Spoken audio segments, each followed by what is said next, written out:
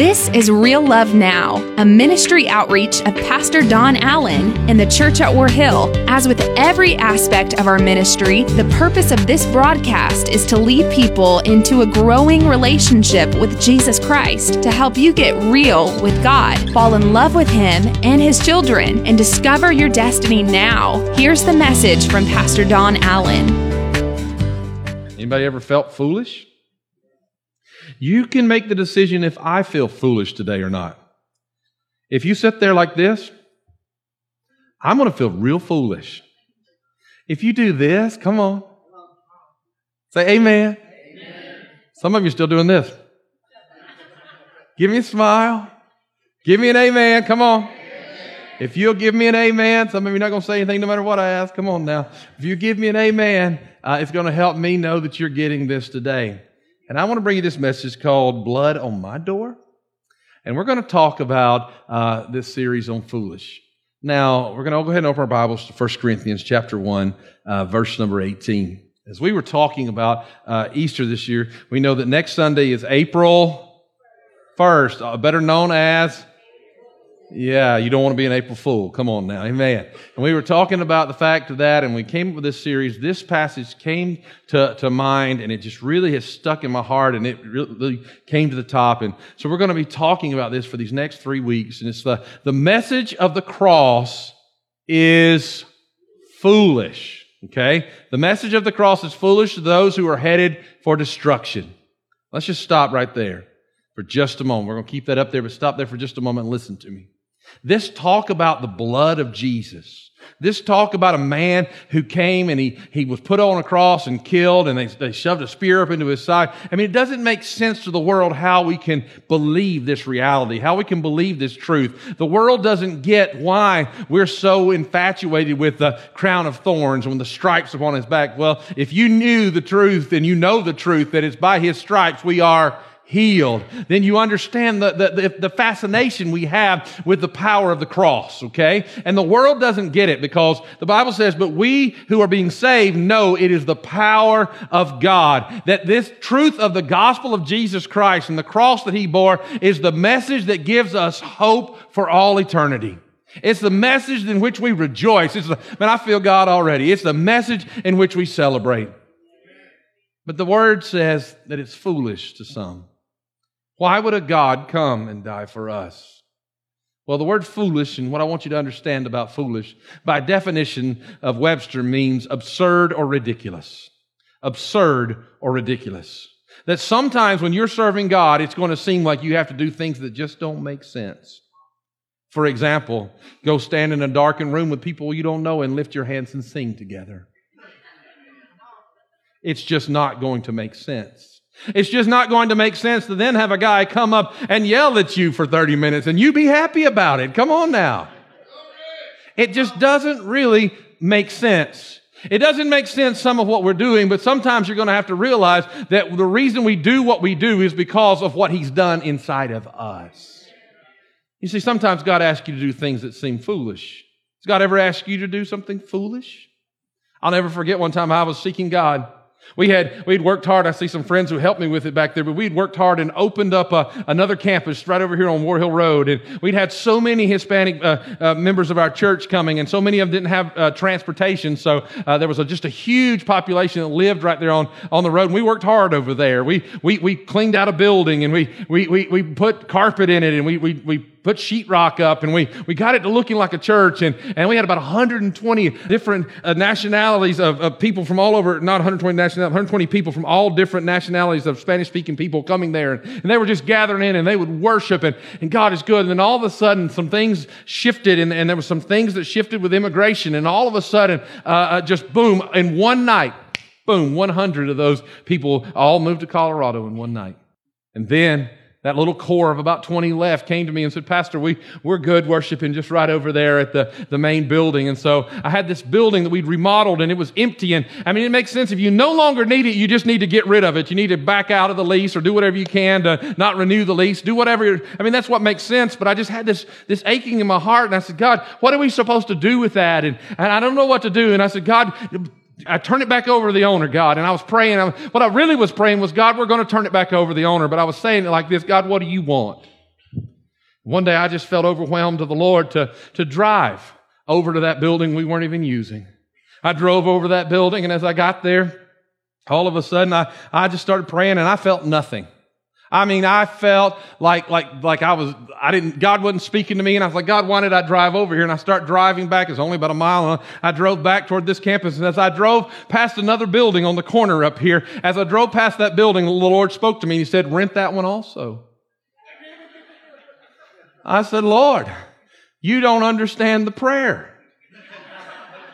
I was saying, shall we get rid of this? Lord, we're going to get rid of this. I just need to feel your blessing. And He said, rent that one also. I said, Lord, why do I need 2 buildings that I don't know what to do with? But He said it again in my heart. And so I called up the owner and I rented the building. Now, that may not seem that foolish to you. It did to me. And it really seemed foolish when I had to go look at our CFO and explain to them, I've rented another building. And our board of directors wanted to know why we rented another building. And I said, honestly, I don't know. But then I threw the card of all cards on it and said, but God told me to. Do you know, it wasn't just a few days, a man came to me with an idea. And he said to me, he said, Pastor, God has given me an idea that will help make groceries affordable for people during the middle of the economic crisis we were in at that time in America. And so the Grocery Garage was born. And in that store for now 7 or 8 years, there have been lives been blessed. I go in there all the time, and single moms sit there and cry and say, we couldn't make it without this store. My favorite story from there is a 90-something-year-old World War I vet who looked at me and said, we live on $340 a month from the government. He said, we could not eat if your church wasn't doing this. And I stood in that store that made no sense and made me feel foolish to go rent something I didn't even know what it was for, and have thought about how many lives have been changed. Sometimes it's going to seem foolish to obey God, but you need to do what God told you to do. You need to obey God. You know, there's a lot of things, and that's what we're studying in this Easter series on obeying God even when it seems foolish. There's a lot of things that seem foolish sometimes when God speaks to us to do them. I thought about Gideon. When I was in Israel last December, I enjoyed so much going to Gideon Spring there. I had never been to Gideon Spring. And as we come, this is the very place where the Scripture says that he's about to face tens and tens of thousands of warriors, and he's got 30,000 men, and it's horribly outnumbered. And God takes him down to that spring that we were at, and God says, okay, those who drink this way, put them on this side, and those who drink this way, put them on that side, and those who are afraid, tell them to go home. And that 30,000 person army he had dwindled down to 300, and God said, now you're ready to go. Does that not sound a little foolish? If God said, all right, now you're ready to go. I didn't say this in the other services, but I'm going to tell you, I'll never forget. This just jumped in my heart. I'll never forget the Lord speaking to me and saying, trust me. And I didn't know what God was meaning by that. And as He said, trust me, I said, Lord, I don't understand, but I just felt it in my heart. And then there was this guy who came to me, and he called me and said, Pastor, I need to see you really, really bad. And I said, okay. And so I said, you'll have to see me after third service on Sunday. And so he came in after the third service, and I saw him walk in, and afterwards I told everybody bye, and we went to my office. And he looked at me and he said, Pastor, he said, we're going to be asking you to really step up and do some things. And I said, well, what do you want me to do? And he said, well, there's a radio station that's been affecting the world. And he said, this radio station's about to be gone. And I said, well, that's sad to hear. And he said, no, I want you to hear. God said that this church and you're going to rescue that. And I said, really? He said, yeah, you're going to have to buy that station. And I said, well, how's that supposed to happen? Come on now. And he said, Pastor, God has said you're going to do it. And all of a sudden I heard that voice that had spoken to me a week before and said, trust me. I heard it inside of my heart and said, trust me. And I said, okay, I think God might be in this. I feel bearing witness, but I don't know how to buy it. He said, don't worry about the money. If God's in it, it'll work out. He said, but there's one more thing I've got to tell you. And I said, what? More than this? He said, you've got to buy it tomorrow. I said, tomorrow? He said, yes, tomorrow's the deadline. I said, well, if God's in it, we'll buy it tomorrow. And bless God, we bought it on the next day, and now it's reaching 214 countries, territories, and islands of the world for the cause of Christ 24/7. Listen, sometimes some things sound foolish, but you have to obey God. Now listen, what I'm about to tell you may even sound stranger, but it's something you need to do. Listen to me carefully. I want to set the setting for you. The children of Israel have been in slavery for 400 years. God has sent a deliverer to them. Moses has come, and instead of things getting easier, Pharaoh in his anger has turned up the heat on them. There's a struggle going on. There's a problem going on. And everyone is dealing with high tensions. Pharaoh, the ruler of Egypt, has done everything he can to make it hard, but the plagues keep coming, and it becomes even harder on the Egyptians. It is totally foolish for Pharaoh not to submit to God, but I can't judge him too harshly because there's been too many times I haven't submitted to God. Pharaoh's fighting back. He looks at Moses and he tells him, if I see you again, I will kill you. And God's response is found in Exodus chapter number 12 and verse number 3. It seems foolish, but this is God's response. He says, announce to the whole community of Israel that on the 10th day of this month, each family must choose a lamb. Verse 5, the animal that you select must be a 1-year-old male, either a sheep or a goat with no defects. Verse 6, then the whole assembly of the community of Israel must slaughter their lamb or young goat at twilight. They are to take some of the blood and smear it on the sides and the top of the door frames of the houses where they eat the animal. And I think the best verse that shows what you do there is in verse 22. Let's have verse 22. It says this, then take a bundle of hyssop branches and dip it in the blood. Brush the hyssop across the top and the sides of the door frames of your houses. And on that night, verse 12, on that night I will pass through the land of Egypt and strike down every firstborn son and firstborn male in the land of Egypt. Now I just want to put this in perspective for you. Not if you're the firstborn, but if you are the first son born in your family, would you please stand? Wow. Without the blood, there's no hope for any of you. Of course, we all know without the blood, there's no hope for any of us. Come on. Give these guys a hand. Come on. I just want you to realize how much of a percentage, get this, how much of a percentage it was. All right, this wasn't small. The firstborn sons, firstborn animals, and I will execute judgment against all the gods of Egypt, for I am the Lord. Now notice verse 13. But the blood on your doorpost will serve as a sign. Say that, when the blood on your doorpost will serve as a sign, making the houses where you are staying, or marking the houses where you're staying. When I see the blood, when I see what? The blood. See, it's foolish to talk about blood in our society, but it's part of our faith. It is the message of the cross. When I see the blood, I will pass over you. This plague of death will not touch you when I strike the land of Egypt. Now let's get this in our minds. God begins to speak to them about something very radical. I want you to imagine this moment. I mean, God has been doing amazing things among the children of Israel. Everywhere around them, God has been putting the Egyptians through the ringer. The Egyptians have been swarmed by frogs, swarmed by locusts, swarmed by flies. I'm laughing because this next one, when I said it in the first service, the reaction was funny. They were swarmed by lice. First service, I said the word lice, and about 5 hands went up like this. Can you imagine this? They were covered in boils. They were being literally tormented to death all around them, thirsty. Their cattle are dying. Their crops are dying. But the children of Israel are standing right next to them. On this side, the frogs. On this side, they're happy. On this side, they're being eaten up with lice. And on this side, they're rejoicing. And don't you understand that that side was mad at this side? They were not happy about the moment. And then God speaks to them, and He tells them to do something that is utterly foolish. I mean, they're mad because, that'd be like all of a sudden you beat somebody really, really bad in a game and you walk up to them and say, hey man, how's it going? And they don't even want to talk to you. It's worse. And then God says to them, you know what God tells them to do? Are you ready for this?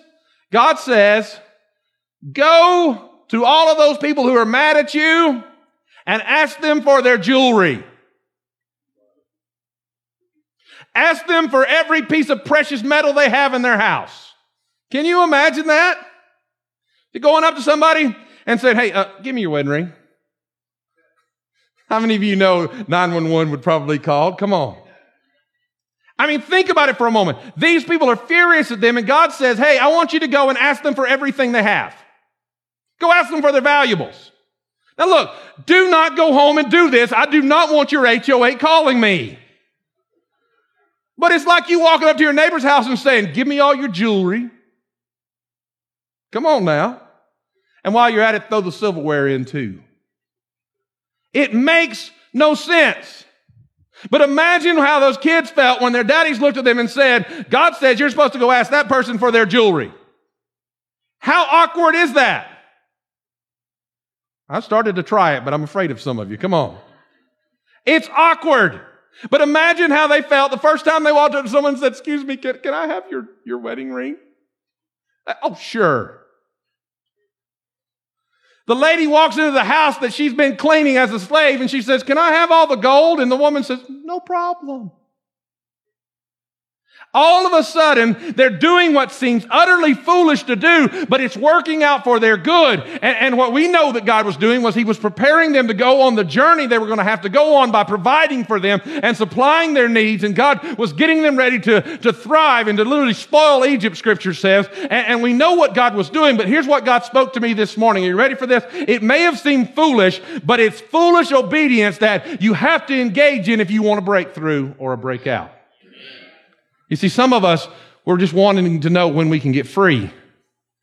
We'll never be free until we get radically obedient to God.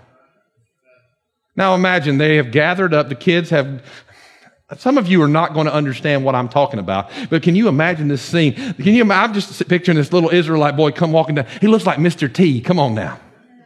See, y'all don't even know who that is. Come on now.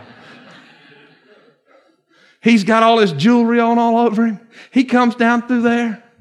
And all of a sudden, they're sitting around the house, and he's just looking at this, and mom's polishing all the new stuff, and then dad walks through the door. And listen to what dad has to say. If it wasn't crazy enough to ask people for their jewelry, now dad says, you know what, we got to do something else. We got to go kill a lamb on the door. Excuse me? You see, it seemed really strange because it was illegal to kill a lamb in Egypt because the lamb was considered sacred. He said, we've got to put something legal on the menu tonight, and then we got to eat it all in one night. And his wife's like, you just want a big meal. He's like, no, you're not going to have time to get the bread right. He said, we're going to put it on the door. He said, but it's a little more complicated than that. She said, it is. And he says, yes. He says, that's how foolish this sounded. He said, then after we kill it, we have to paint the door with its blood. Weird, right? Y'all are looking at me like you're super spiritual. I don't know what that woman would, I do know what she would say to me if I said, I'm going to paint the door with blood. I can hear her now. Excuse me? You're going to put what on my door? I imagine those men felt very awkward when they said, we're going to do something, because, you see, we see the other side of it. They didn't know what it was, and they had to feel foolish. But as they felt foolish, the Bible says they had to go out and they had to get this big thing of hyssop. And when they got this big bunch of hyssop, they made it like just a bunch of it together. And as they got it together, they had to take the lamb and they had to kill the lamb at the doorpost or the threshold of the door. And so when they kill the lamb at the threshold of the door, now look, I just stepped all in it, but there's blood everywhere. Third service, there's blood everywhere up here. And they said, here's what you're going to do. Now, how foolish does this seem? You're going to take this blood and you're going to dip that hyssop down in the blood. And when you get the hyssop down in the blood, you're going to mark, it doesn't even paint good, but you're going to mark the top of the door with it. Lord, I could have used a purdy brush and it'd been better than that. Come on now. You're going to mark the top of the door with it. And over time that night, it's going to run down the door. And he said, not only are you going to mark the top of the door, because there's blood at the bottom of the door where you kill the lamb, but then you're going to mark the sides of the door frame. And when you get through marking the sides of the door frame, you need to go inside. It's going everywhere up here. You need to go inside the door. Why is this important? Why is this so important? Here's what we're finding out. He says, you've got to get behind the sign of the blood. Because if you don't get behind the sign of the blood, I'm going to pass over. And when I pass over, there's going to be a problem because the blood is going to be a sign that you have placed your trust in God. Now, I want you to remember, God said, when I see the sign, not when the Egyptians see the sign. Most of us are living our lives in hope that people around us can see Jesus in us, and we need to do that. But God said, it's not about others seeing it, it's about me seeing it. Because God said, when I pass over in judgment, I will see the sign. And when I see the sign of the blood on your doorway, it will cause me to give you grace, because the blood will be a reminder of grace. Here's the result. He said, I will pass over. I cannot ignore sin, but the blood is required so that I can move past your sins. The children of Israel were behind these doors, covered in blood, and they were not perfect. As a matter of fact, after this night, they would fail him time and time again. They would build a golden calf in the wilderness. They would grumble. They would complain. They would fall into sexual sin. They would fall into all kinds of struggles. But God would never leave them. Why? Because they had been covered in the blood. And because they were covered in the blood, when God saw their families and saw their lives, He didn't remember their failures. He remembered the blood.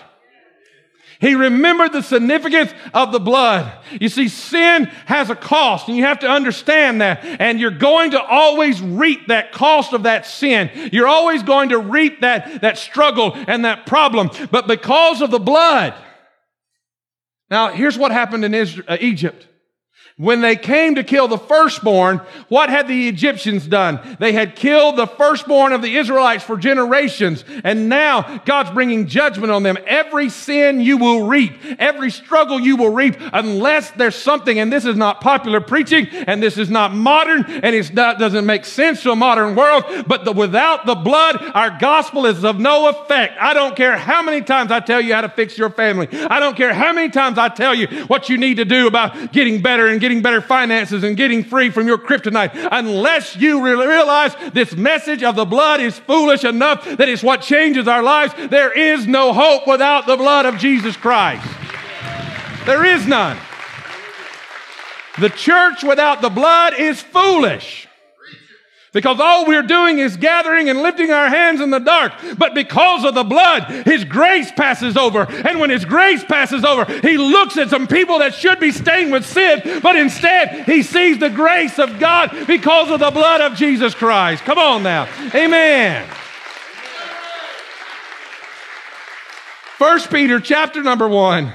Verse number 18 says, for you know that was not with perishable things such as silver or gold that you were redeemed from the empty way of life. Notice this, handed down to you from your ancestors. I love that. I love that. What it's saying is this, that you are not redeemed from the way that your family's always been just because of something you learned. For you know that it was not with those perishable things, but with the precious blood of Christ. A lamb without blemish, a lamb without defect. He was chosen before the creation of the world, but was revealed in these last times for your sakes. Through Him, you believe in God who raised Him from the dead and glorified Him, and so your faith and hope are in God. I'm running out of time, but I'm not running out of sermon, and I feel like preaching for just a moment. I want you to understand something today. It's the blood of Jesus that marks our lives, that gives us hope. Some of you have walked in here today, some are listening and some are watching, and I want you all to get this. I want you to understand today that it is not your failures that I came to point out to you. It is His lack of failure. It is not your weakness that I came to condemn you for, but to remind you that it is the grace of God who reaches down into every weakness and every struggle and causes us to arise. I have messed up. I'm already shouting, but I'm not done yet. I'm going to shout just a moment more because I'm talking to you about the grace of the blood of Jesus Christ that washes us clean. And I don't know where your failures have been, but this is what you need to understand. When Jesus has marked your door and marked your life, there's hope behind the blood for you. You can find freedom. And when God passes over, you'll still be standing by His grace. Amen. Here's what I had never seen until we put this illustration together. I had never seen this before. I started to get that up and point with it, but I'm afraid blood will go. See, that's the thing. When the blood gets in your life, it gets everywhere.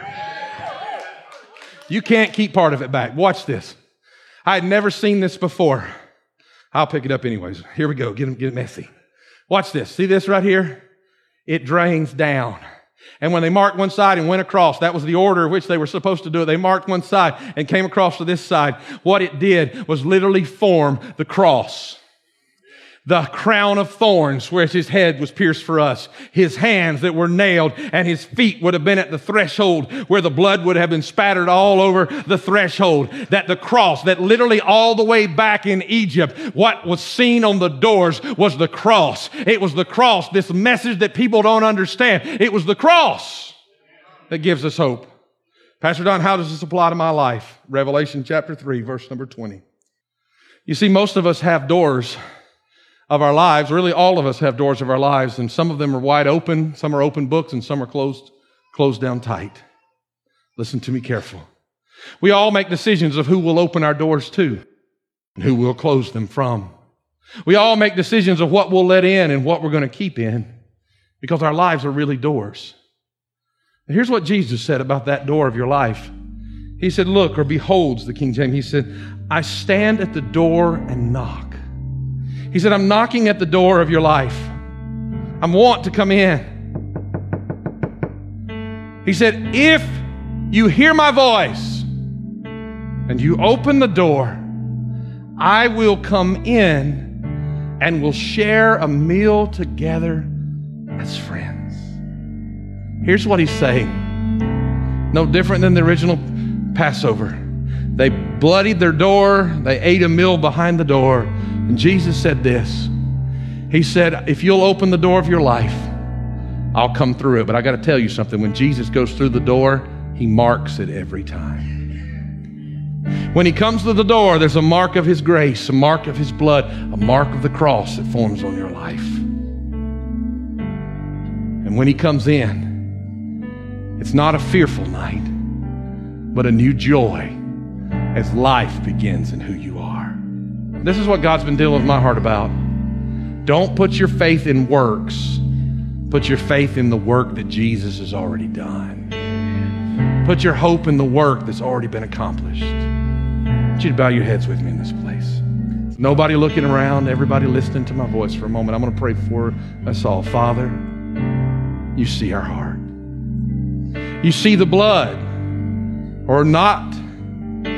You see it there, or you see it that it's never been given a place. You see who we are. You see right where we are. And you're knocking at the door of our lives. I want to talk to everybody with your heads bowed for just a moment, because there are people here who you love Jesus and you've asked Jesus to be your Savior. But there's a whole lot of your life that's not under the blood. There's a whole lot of your life that and it seems foolish to talk about the blood, but the blood is the only hope we have. And that means that you haven't surrendered that area, but the blood gets everywhere. It gets everywhere. And you need to surrender that area of your life. If that's you, I want to see your hands in this place. Get them up, hold them up high. Hands going up all across this place. Literally all over this place. Thank you. I'm going to pray for you in just a moment. Put those down. But you see, that's not the only ones that need to raise their hands today. There's already been several in our earlier services, but there are people here today that would say with me, Pastor, I have never really invited Jesus in. I've never allowed him to really mark my life with his blood. I've wanted to escape hell, but I've never made him my Lord and invited him in to mark me as he is. And the door of your heart stands uncovered, stands in judgment. And today you want Jesus to cover your life with his grace. If that's you, whether you're here, whether you're listening, whether you're watching, I'm speaking to you right now because the Holy Spirit's really the one speaking. This is your moment. This is your time. If you're here with nobody looking around, everybody praying, I didn't embarrass anybody else to raise their hand. I'm not going to embarrass you. But if you're here today and you say, Pastor, today's the day I want to invite Jesus to mark my life with his grace, and I want to make him my Savior. Can I see your hand right where you are? Would you just hold it up high? Thank you. Thank you. Thank you. Who will join with these? Thank you. Thank you. Thank you. Who will join with these 6? Thank you. Who will join with these 7? Who else will join with these today? Thank you. Thank you. Yes, I see these hands. Hallelujah. All right. I want you to join hands with someone near you. You don't have to cross the aisles, but let's pray a prayer of faith. The Bible says that if we will confess Jesus Christ as Lord with our mouth and believe in our heart that God raised him from the dead, we would be born again. So today, we take this moment to celebrate the gift of Jesus with these who are finding him today. Come on, let's pray together. Jesus, by faith, I believe your promises. Heavenly Father, I am a sinner in need of a Savior. In Jesus' name, I repent of my sins. From this moment on, I give you my past, my present, and my future. In Jesus' name, I believe that God is my Father, heaven is my home, and Jesus is my Savior. Amen and amen. Father, I pray for all of those who prayed that prayer right now. Come on, celebrate. Amen. Some for the very first time, and some as points of rededication. But I pray for all who said they have areas of their life that need to be under the blood.